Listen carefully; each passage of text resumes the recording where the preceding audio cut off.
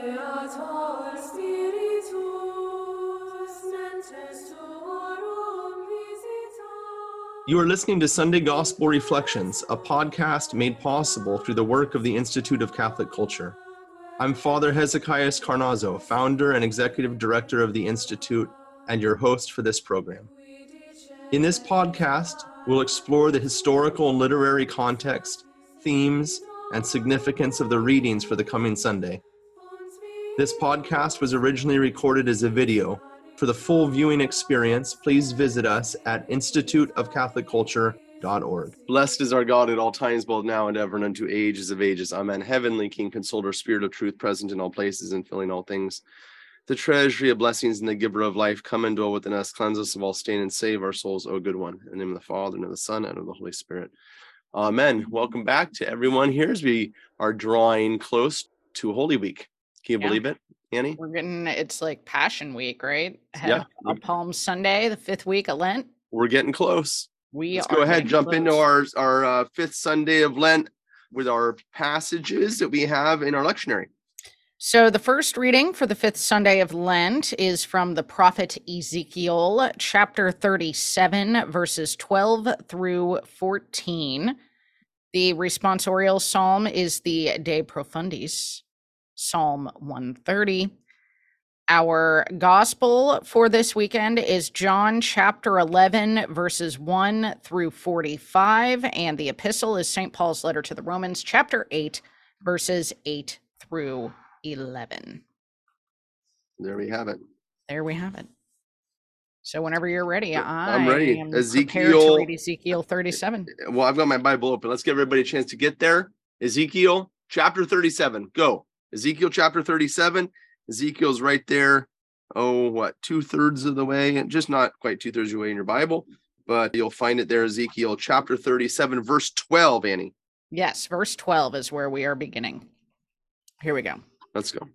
Thus says the Lord God, O my people, I will open your graves and have you rise from them and bring you back to the land of Israel. Then you shall know that I am the Lord, when I open your graves and have you rise from them, O my people. I will put my spirit in you that you may live, and I will settle you upon your land. Thus you shall know that I am the Lord. I have promised, and I will do it, says the Lord. So, Father, before we even look at this passage specifically and what's going on here, just remind us in general, like where and when Ezekiel is prophesying. Sure, as we normally do. Let's go ahead and open to chapter 1 of the prophet, right? Because that's our habit. And that's what we're trying to do here at the Sunday Gospel Reflections, to get the right habits in place. So, Annie, go ahead. Let's turn to Ezekiel chapter 1. Mm-hmm. Ezekiel chapter 1. We'll start with verse 1. All right, it says, in the 30th year, in the 4th month, on the 5th day of the month, as I was among the exiles by the river Chebar, the heavens were opened, and I saw visions of God. So there we have it. What exile? The Babylonian exile, right? And so they are. So Ezekiel is actually taken off. You know what I did in my Bible, and maybe this is a little bit helpful to you guys. Is I right at the beginning of each of my prophets, I wrote in for myself when they're writing, because I have my memory, I can't, so I just write in there, because sometimes it's a little bit of a nuanced thing, because the exile didn't happen like that. There were 3 different exiles which took place, and Ezekiel is taken in this second exile right around 598. So there's like 3 stages. You go back to 2 Kings chapter 24. Am I right? 2 Kings chapter 24. Just so I give you guys the right reference here. 2 Kings chapter 24, verse 1, you get the first exile. Chapter 10, you get the second exile, and then in chapter 25, the whole thing comes down. So he's taken the second exile right around 598, and so there you go. Okay, now when we look at this passage specifically, Can you talk about the context in which this particular prophecy is coming about? Yes, Because it's pretty epic.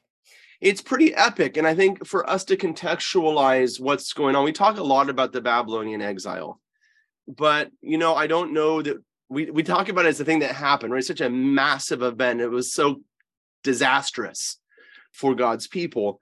They see the temple burn there in 2 Kings chapter 25, and they're taken off to Babylon. And then we get so many of the prophets writing during that time. Ezekiel clearly is writing about what God is actually going to do for his people, right? This is not the end. The burning of Jerusalem is not the end of the story, as we get in a number of the prophets. Isaiah, for example, chapter 40 is that turning point where the prophet is giving us not only warnings about the impending doom, but then hope that God is going to intervene. And that's exactly what Ezekiel is prophesying about here. And for us to understand this, I want to just break you out of your Christian context for a minute, okay? Because we're like, oh yeah, that's nice. We're people of the resurrection. We believe Jesus rose from the dead. But obviously the prophet is talking about to people that didn't have that information, right? Sure. So what are the people dealing with? Well, they're in exile for 70 years. That means an entire generation of people die in exile. And so, of course, the question is, what's going to happen, right? And I just come back to that kind of natural level, not informed by the resurrection of Christ, that natural level of man. I was just today visiting a mortuary that is just newly constructed. And I mean, it's brand new. There's no dead bodies there. They haven't moved in yet, if you will. It's still being finished in construction. But my heart just being in that place was like, it's still the reality of, maybe even more striking, that there were no dead bodies or people mourning, because it was empty. But I know what it's made for. And so that kind of that natural response to death and the reality of death, these people were living in it. And they're asking some fundamental questions about their life, the meaning of their life, and whether God is abandoned them. And they're in Babylon, they're in exile. And so I want to let that be our stage. It kind of sets things for us. I'm going to turn back real quick with you to the book of Genesis, to the death of Joseph, because I always found this passage so moving. It's as he's dying, and it's Genesis chapter 50, verse 22. So Joseph dwelt in Egypt, he and his father's house, and Joseph lived 110 years. And Joseph saw Ephraim's children of the third generation. The children also of Machir, the son of Manasseh, were born upon Joseph's knees. And Joseph said to his brothers, I'm about to die, but God will visit you and bring you up out of this land to the land which he swore to Abraham, to Isaac, and to Jacob. Then Joseph took an oath of the sons of Israel, saying, God will visit you, and you shall carry my bones from here. So Joseph died. Now, that passage is always so powerful to me. He says, don't leave me in Egypt. Pick me up and carry me home. I was get emotional about it. Just so powerful. These last words, don't leave me exiled from my home. And I think this is the right way in which we should be reading Ezekiel. And then just to turn our passage, we're in Ezekiel chapter 37. Ezekiel chapter 37. And we're going to do something unusual with our ICC students today.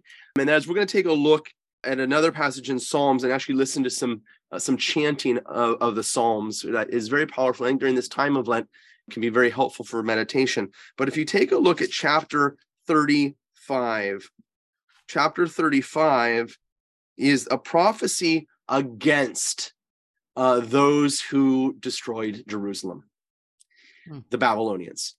But it also mentions the Edomite people. Okay, I'm going to come down to verse 15. Chapter 35, verse 15. As you rejoiced over the inheritance of the house of Israel, because it was desolate, so I will deal with you. You shall be desolate, Mount Seir, and all of Edom, all of it. Then they will know that I am the Lord. Now, the Edomites are living kind of on the western side of the Holy Land. The Edomites are sons of Esau, Esau from the Old Testament.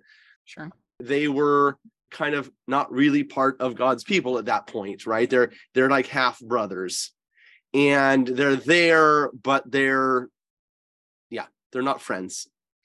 And probably the interaction had taken place economically and so forth. Well, the Edomites apparently sided with the Babylonians when the Babylonians conquered Jerusalem. We know that from a number of passages in the Old Testament. In fact, I'm going to give those to you right now.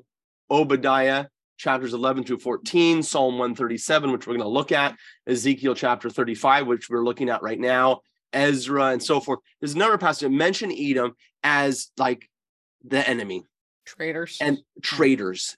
And I think it's so powerful because they were related. They were in, look what you did to us. And so there's a number of passages say, may you experience what we experienced. And so all of these prophecies about the desolation of the Edomites. And so what was it that they experienced? Okay, I need to turn you to the prophet Jeremiah.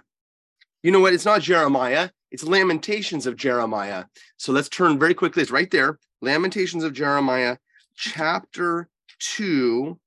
Remember, the Lamentations of Jeremiah is coming back to the city. He laments over the city that is now burned to the ground, right? He experienced the conquest. And so Jeremiah here in chapter 2, verse 20, says, look, O Lord, and see, with whom hast thou dealt thus? Should women eat their offspring, the children of their tender care? So apparently the Babylonian siege was so bad that mothers cannibalized their infants in the city of Jerusalem. Now, you may say, that's disgusting, Father. Why are you mentioning that? Because we have to understand the design, what the people are going through if we're going to understand the prophecy of Ezekiel, okay? And it's also going to help us understand one of the most difficult Psalms that is always and everywhere avoided. But of course, we're at the Institute of Catholic Culture, and I'm Father Hezekiah Carnazzo, which means we're going after it. Psalm 137. Okay. Right.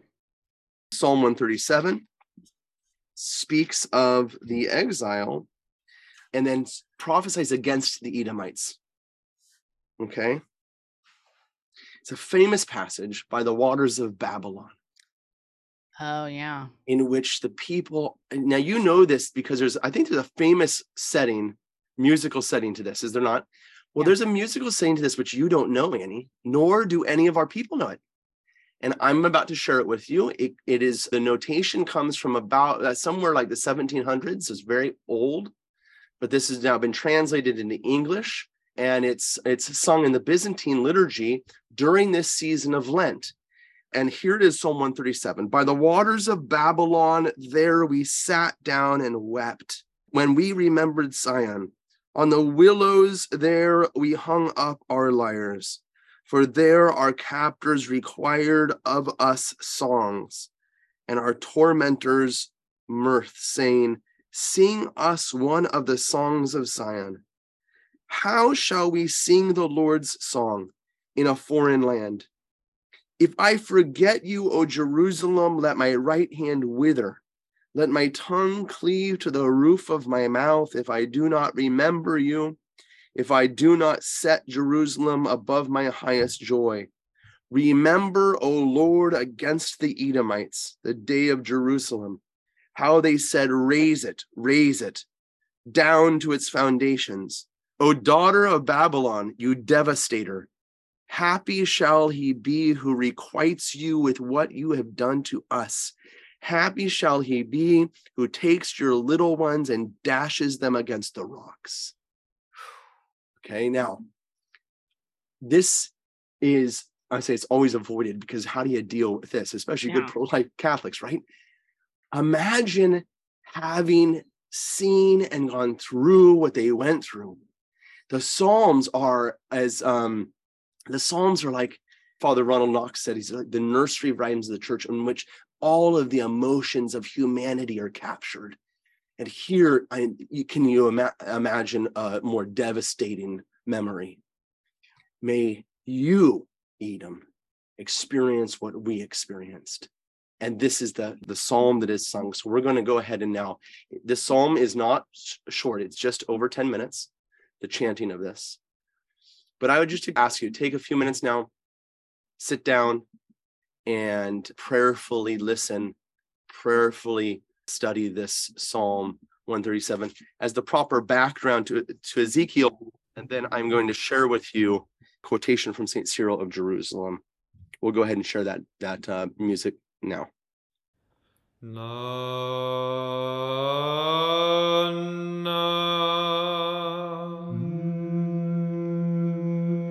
By the waters of Babylon,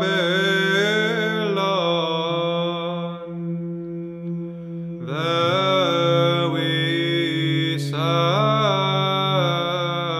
down, and we wept,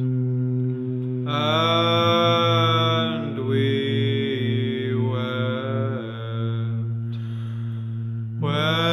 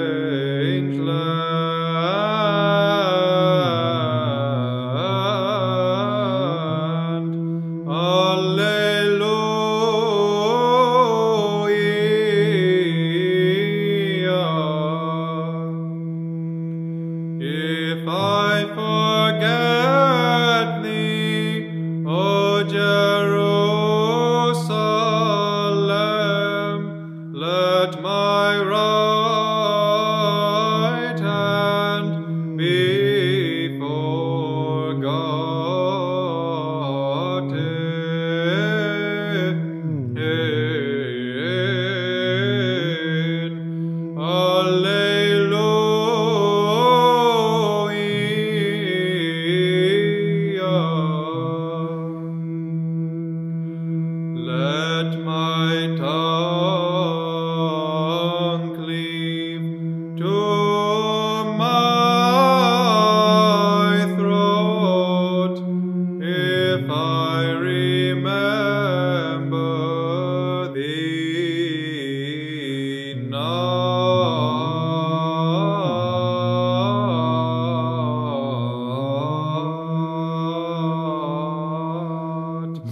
Alleluia.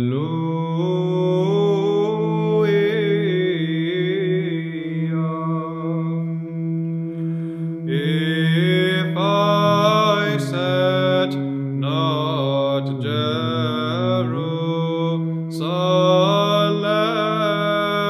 above all others at the head of my joy.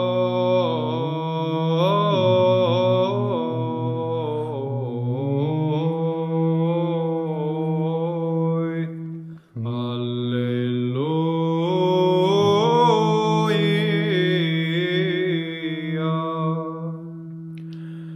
Remember, O Lord, the sons of Edom.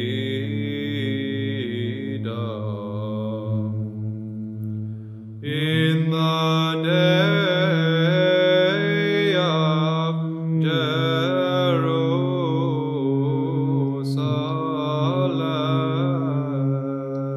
Alleluia.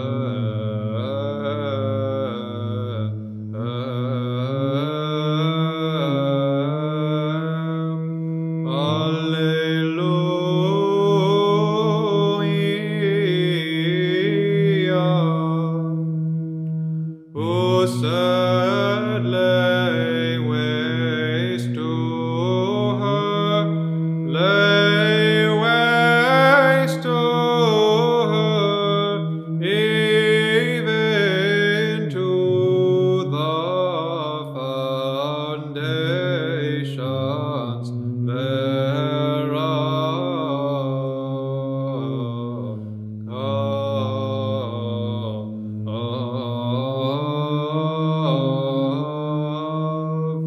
Alleluia.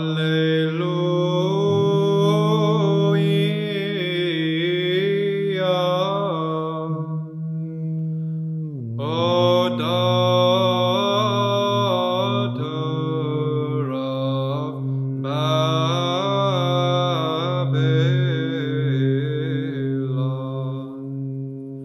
thou wretched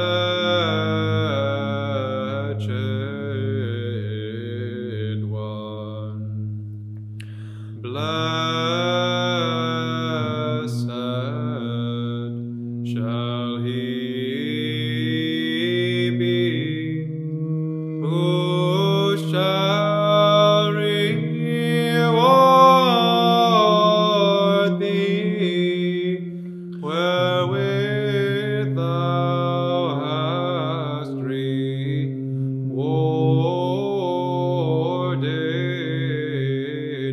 us.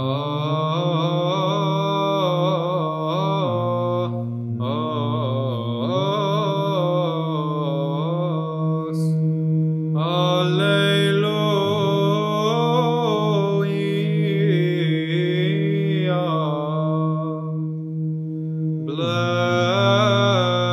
Blessed shall he be who shall seize and dash thine infants against the rock.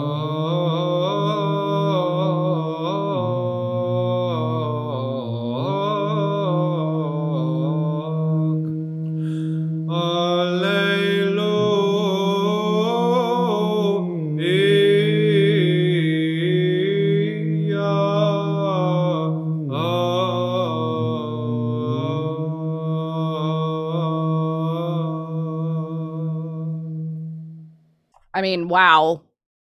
super incredibly powerful what we just heard there, Father. Yeah. And this is really, I mean, giving a lot more insight into what the Israelites were feeling and thinking. But we haven't talked about the dry bones yet. Can you I mean, come on, Father, Okay. not to move us away Look, from all of this lament, but for sake of time, I'm going to go, let's just talk very quickly about the contents of this passage. In understanding the resurrection, now we can go Christian, okay? yeah. Now we can go, what is the vision, right? This is the hope. That's what it's trying to set up here is, there's nothing left. This is it. Yeah. Their only hope is in the Lord is going to intervene somehow in the fact that my father died and I'm mostly going to die here too. What does this all mean, right? But here's what's so beautiful about this passage, about our faith in the resurrection, about the Pascha, which we're preparing for. Notice the connection between the graves, between the resurrection here, and the spirit that the Lord is going to give to his people, right? He's going to say, Yeah. I will place my spirit, I will put my spirit in you that you may live, right? And going back then, right here to Ezekiel chapter 36 from verse 24 and following. I mean, he's going big time Christian on us here. Ezekiel chapter 36, verse 24, for I will take you from the nations and gather you from the countries and bring you into your own land. I will sprinkle clean water upon you, and you shall be clean from all your uncleanness and from all your idols. I will cleanse you. A new heart I will give you. A new spirit I will place within you. I will take out of your flesh the heart of stone and give you a heart of flesh. I will put my spirit within you and cause you to walk in my statutes. We studied so much about the Babylonian exile and why it happened, right? While they were maybe going through even some of the actions of the law, nothing was here. They were so far from the Lord. But now he's going to take and he's going to prophesize a time when the law of God is no longer going to be written outside, but it's going to be the desire of the heart. And when that happens, he's going to cleanse us with water. Christians, Ezekiel is prophesying baptism. You can't explain it any other way. And when we're baptized, no longer you're going to be living on the law. You're going to be living, well, the law, yes, but it's going to be inside you because you've been made one with God. And his will, which was written on stone because of the fall outside of man, is going to be returned to its proper place in Jesus and all of us who have been baptized into him. Yes? So the resurrection and the spirit for a moment now. The spirit of God, the life of God is eternal. And those that have eternal life will live forever. We were not made for death. Death is the greatest offense thrown in the face of the living God. We were not made for death. We were made for life. We are a people that believes in the resurrection. We believe in the bodily resurrection. You are going to have a body forever. When the second coming happens, we believe this. We confess this in the creed. Yes? This is the hope of all of humanity, and not only of the Christians. But all of this is the fundamental problem of the fall, right? Is that this is what Jesus has come to save us from, is from death, from separation from God, and to give us that possibility. And how is he going to do that? The only way that man will ever live forever is if the Spirit of God, what is true about God, is true about man. And that's what Ezekiel prophesies, is the restoration of mankind, not only from Babylon, but the restoration to paradise. What Jesus comes to give us in the resurrection, what we're about to see in the story of Lazarus, is God's original plan for man. That we do not die forever, that the devil does not have the last word. Yeah. And Jesus is going to come and begin that work in Bethany. And he meets his friend Lazarus and calls him out of the tomb. Let's go there, Annie. Okay. Very quickly, we're going to skip the psalm just because we just don't have time. I did say I was going to share with you a quotation. Oh, from St. Cyril of Jerusalem. I'm going to do that right now. And so let's go ahead. I'm going to go and give this to you, and then we're going to go to the gospel passage. St. Cyril of Jerusalem. The hope of resurrection is the root of every kind of good work, for the expectation of reward braces the soul to productive toil. And whereas every worker is ready to sustain his toil, if he can look forward to being repaid for his labors, where toil has no recompense, the soul is soon discouraged and the body flags with it. A soldier who expects his share of the spoils is ready for war, but no one is prepared to die serving a king so undiscerning that he does not provide reward for the labors. In the same way, any soul that believes in resurrection takes care of itself, as is right. But any soul that disbelieves in resurrection abandons itself to destruction. Hello, our modern world. A person who believes that the body survives or rises again is careful of this garment and does not soil it by fornication. But a person who does not believe in the resurrection gives himself up to fornication, abusing his own body as if it were nothing to him. Hello? When is he writing? The mighty message and teaching of the Holy Catholic Church is belief about the resurrection of the dead, mighty and most indispensable. My brothers and sisters, this is a major problem within many Christians. There's many Christians that don't believe in the resurrection. No wonder they're losing the faith. No wonder they're living a life far from God. The resurrection is the central mystery of our faith, without which nothing matters. It is the only hope of the Christians. And it is why Jesus begins his passion by going to raise Lazarus from the dead. Annie, let's go there. Incredible. Okay. Can I ask a few questions before we get into the text, since it's long? Okay. So let's get our context here, because last week we were in John chapter 9. We had the healing of the blind man at the pool of Siloam. And so now we're here just 2 chapters later in John 11. Is there anything of note that we need to know about happening between then and now to better understand what we're about to read? Well, Jesus does give his dialogue is his teaching on the Good Shepherd in chapter 10. And if you want, I'm just going to give you a passage. My eye is trying to find it in my Bible. There it is, Ezekiel chapter 34. So if you love the story of the Good Shepherd, and then you somewhere, go back and read chapter 34 of Ezekiel. Okay. Again, I mean, we're right there. And so in our Old Testament reading, so Ezekiel chapter 34, which helps you understand how Jesus's words, it wasn't the nice Good Shepherd. Jesus' words were a condemnation of the Jewish authorities, and they understood him for what he was saying. And it was kind of like poking the bear. Yeah. And we're going to see that bear start to get very angry here. I mean, we've been seeing it throughout the gospel, but here in John chapter 11. And then, so that's my context I got to give you. All right. Now tell us about the location of the raising of Lazarus. Oh, sure. You can go there today. Bethany, it's right there in chapter 11, verse 1. Now, a certain man was ill, Lazarus of Bethany. Bethany, there's 2 Bethanys in the Bible. This is the Bethany near Jerusalem, and it's just over the hill. In fact, I'll pull up a map here. You can see it's right there. It's only 2 miles. Wow. So it's literally, if you're at the Temple Mount, you go up the Mount of Olives, and you go over the hill, and bingo. You're there. The problem today is that the Israeli government has made that trip very difficult. And so it actually takes quite a while to drive there now, because you got to go around through all the stuff. So anyways, but it's only a 2-mile walk for Jesus. He comes over, and the Mount of Olives itself is about 3/4 of a mile. So you got to just go over the hill, and it's right there. Okay. You can go there today and visit the tomb of Lazarus. I've been there many times. I love taking people down into the tomb itself. And it's very beautiful. Yeah. Is Lazarus actually buried there now? Well, his bones aren't in the tomb anymore. No, it's empty. No. Just wondering. I mean, he eventually dies again, I guess. But you have to go down, and it's through this rock. It's a rock tomb way down under this. You go down these stairs down to this deep, deep tomb.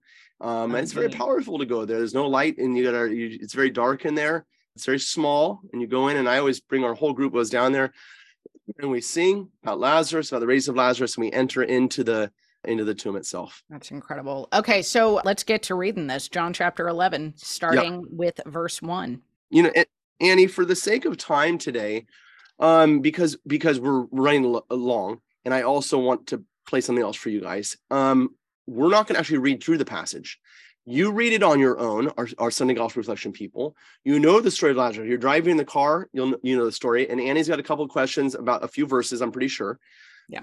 And then I want to conclude by doing a second portion of our musical interlude today, which I think will be very helpful with Lazarus. So let's go ahead, Annie, and jump in here and by asking a couple of questions about the text, expecting that people have hit pause and actually read chapter 11. Go ahead. Okay. Well, I want to go to John 11, verse 5 and following. It says, "Now Jesus loved Martha and her sister and Lazarus.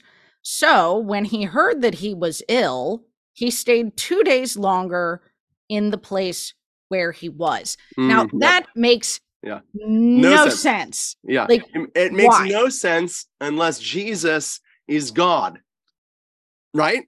Sure. Because otherwise, hello, Jehovah's Witnesses watching our Sunday Gospel Reflection. Hello. You forgot to change this passage in your Bible like you changed all the other passages which prove Jesus's divinity. But here's one that you missed, that he actually knew what was going to happen, which means he's not just a man, right? He knew what he was going to do. And why? So why does he stay 2 days longer? Well, obviously, so that he would be able to raise him from the dead, to be able to strengthen his disciples for what was about to come. We've said this before about the transfiguration on the mountain. There's a strengthening of Peter, James, and John. Here again, the fathers of the church see this action of Jesus waiting very much in those same terms, that Lazarus, the raising of Lazarus, foreshadowing of what Jesus is going to do. It's going to strengthen his followers in such a way that they will not give up in the fight, right? And ultimately that answer is given to us in verse 14. Well, we can go back to verse 12. The disciples said to him, "Lord, if he has fallen asleep, he will recover." Now Jesus had spoken of his death, but they thought that he meant the taking rest and sleep. Then Jesus told them plainly, "Lazarus is dead. And for your sakes, I am glad that I was not there, so that you may believe. But let us go to him." And this is one of my favorite verses. Thomas, called the twin, who gets such a bad rap in the gospel for being doubting Thomas, said to his fellow disciples, "Let us also go that we may die with him." St. Thomas is ready. Now, he's also going to struggle in that readiness. But nevertheless, they understood what Jesus was going. They knew at this point in the gospel that if Jesus went to Jerusalem, that he was going to be arrested and killed. They knew it for sure. So let's go.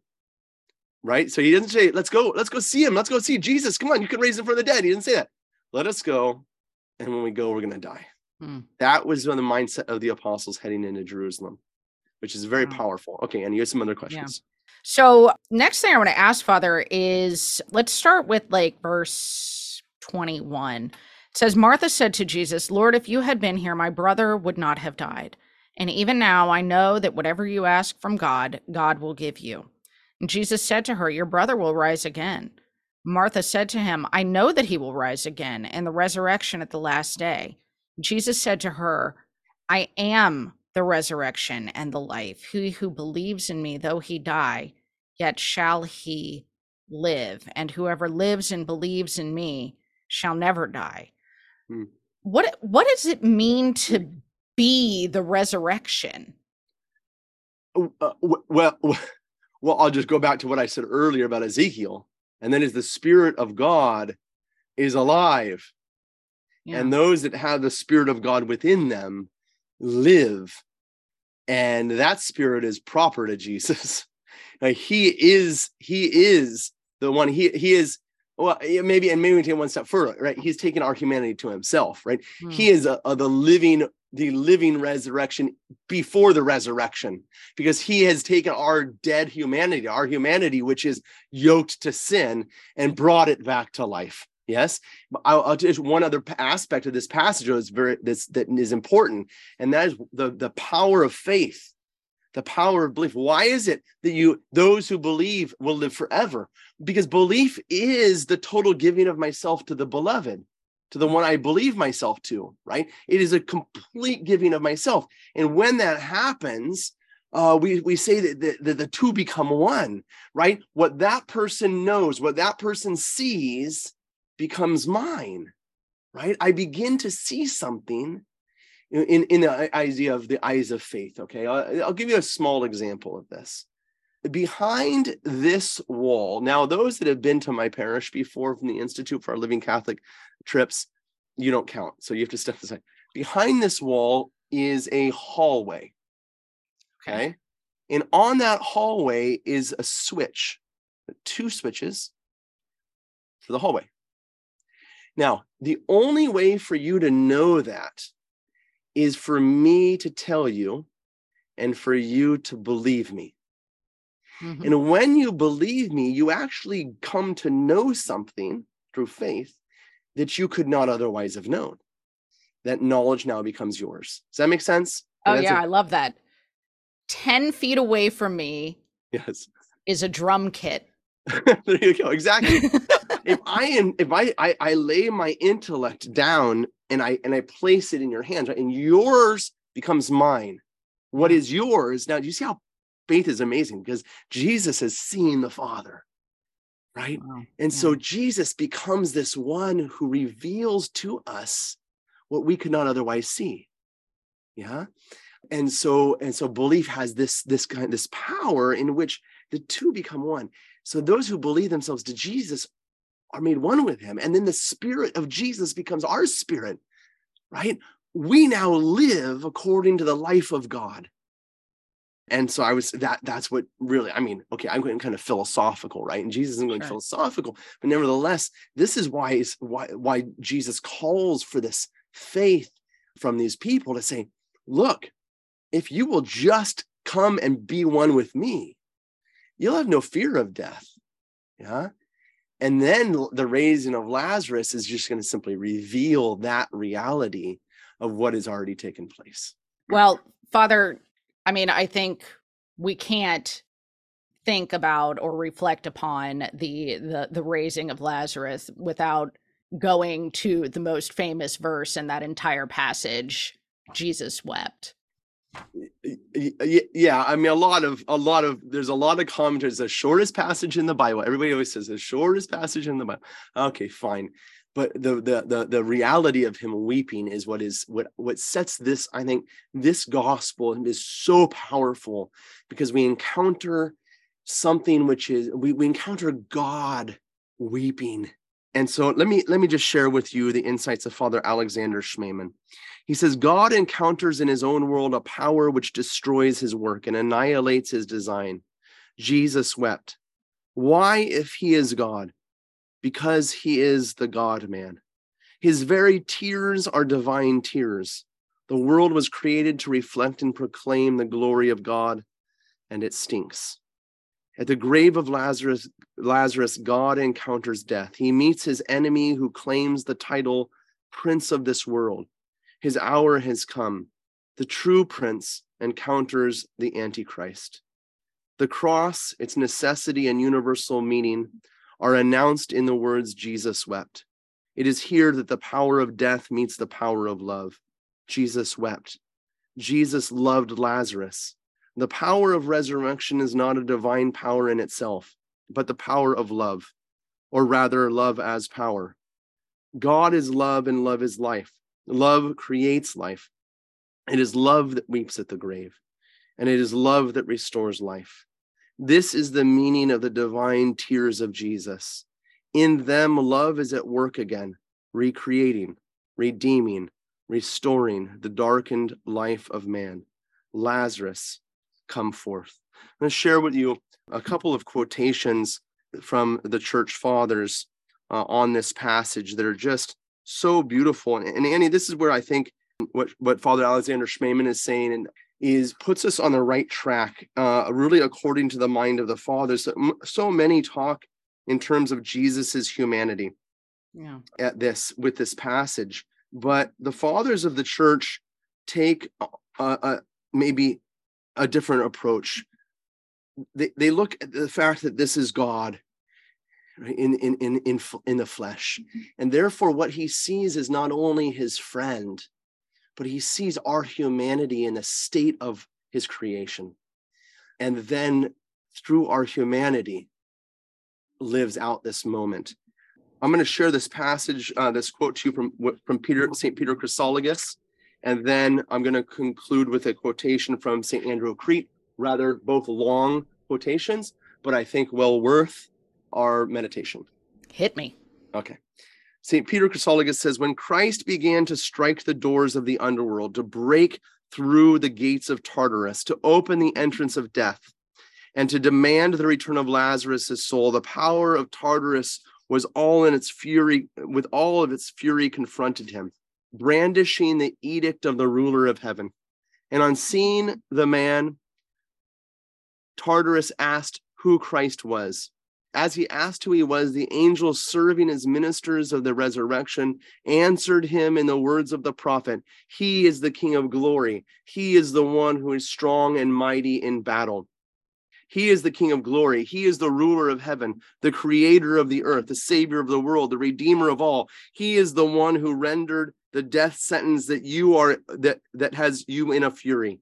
He is about to tread on your head, crush your authority, and issue his own judgment of condemnation on you, who, although ordered to seize the guilty, drag away the innocent, abduct the saints, and now threaten the Son of God himself. So give back one before you are forced to release them all. St. Andrew of Crete says, Lazarus, come out. It is the voice of the Lord, the proclamation of the King, an authoritative command, come out. Leave corruption behind and receive the flesh of incorruption. Lazarus, come out. Let them know that the time has come when those in the tomb will hear the voice of the Son of Man. Once they have heard, they will come alive, come out. The stumbling block is taken away. Come to me. I am calling you. Come out.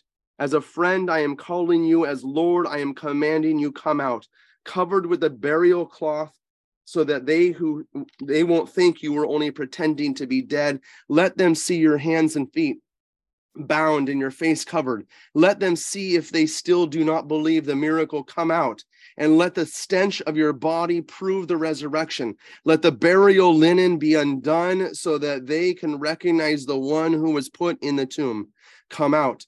Come alive and enlivened. Come out of the tomb. Teach them how all creation will be enlivened in a moment when the trumpet's voice proclaims the resurrection of the dead. Come out.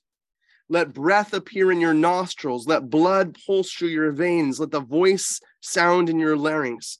Let words fill your ears. Let vision enlighten your eyes. Let the sense of smell fill your senses. Walk as nature intended, as your earthly tent is enlivened by your soul. Lazarus, come out. Leave behind the burial cloth and glorify the miracle, leaving the revolting stench of death and proclaiming the strength of my power. I am calling you out. Lazarus, come out. I who said, let there be light, let there be a firmament. Now say, Lazarus, come out. Isn't that amazing? Isn't that beautiful? I have chills. We're going to finish our study today by going back to a beautiful piece of music that is sung by the people of the Holy Land, sung traditionally on the day in which this gospel is read in the church. And it is absolutely amazing and absolutely powerful. I hope you, again, will take some time to sit down and meditate with our ICC family on what God has done, not only for Lazarus, but for all of us, in announcing the future resurrection of all of mankind. To Christ our God be glory both now and ever, unto the ages of ages.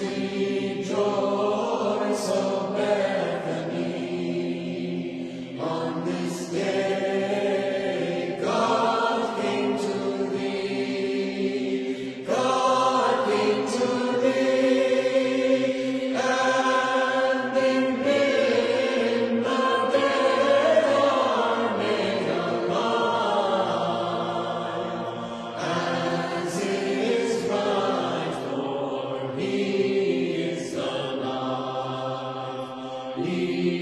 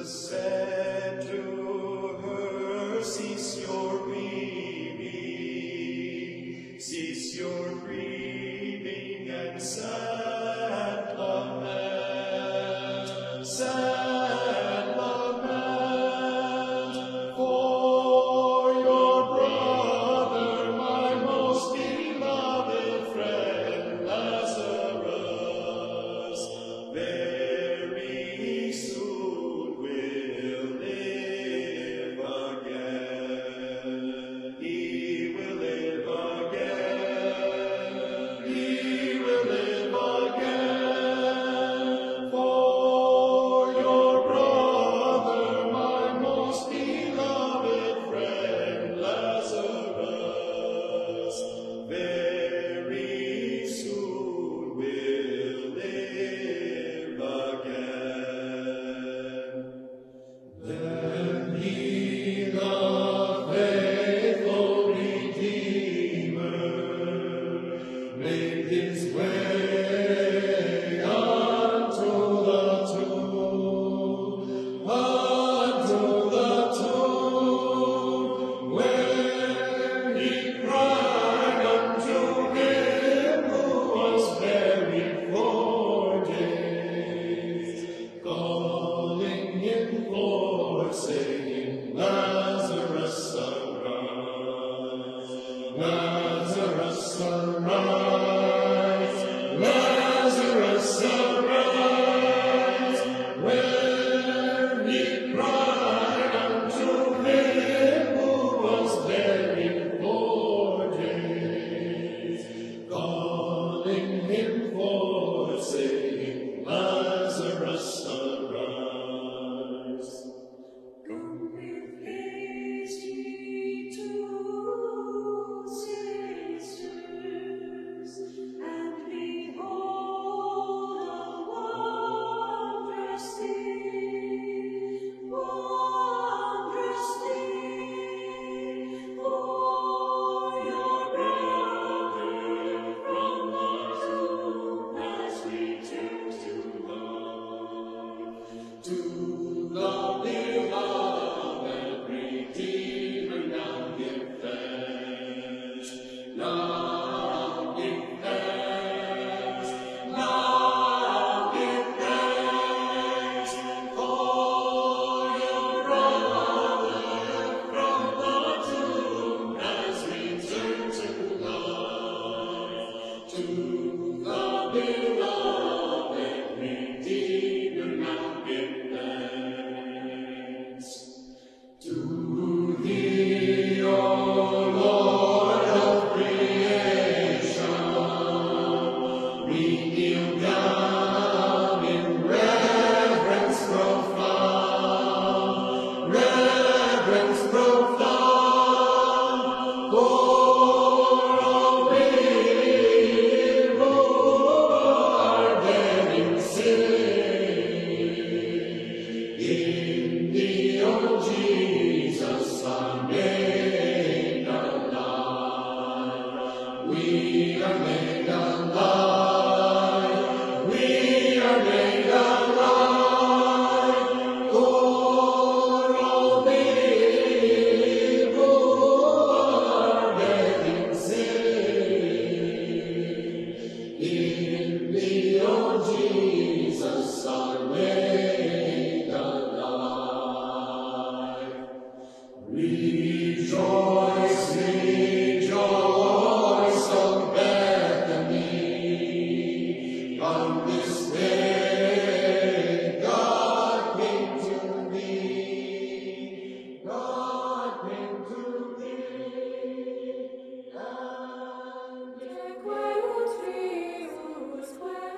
Thank you for joining us for the Institute of Catholic Culture's Sunday Gospel Reflections podcast.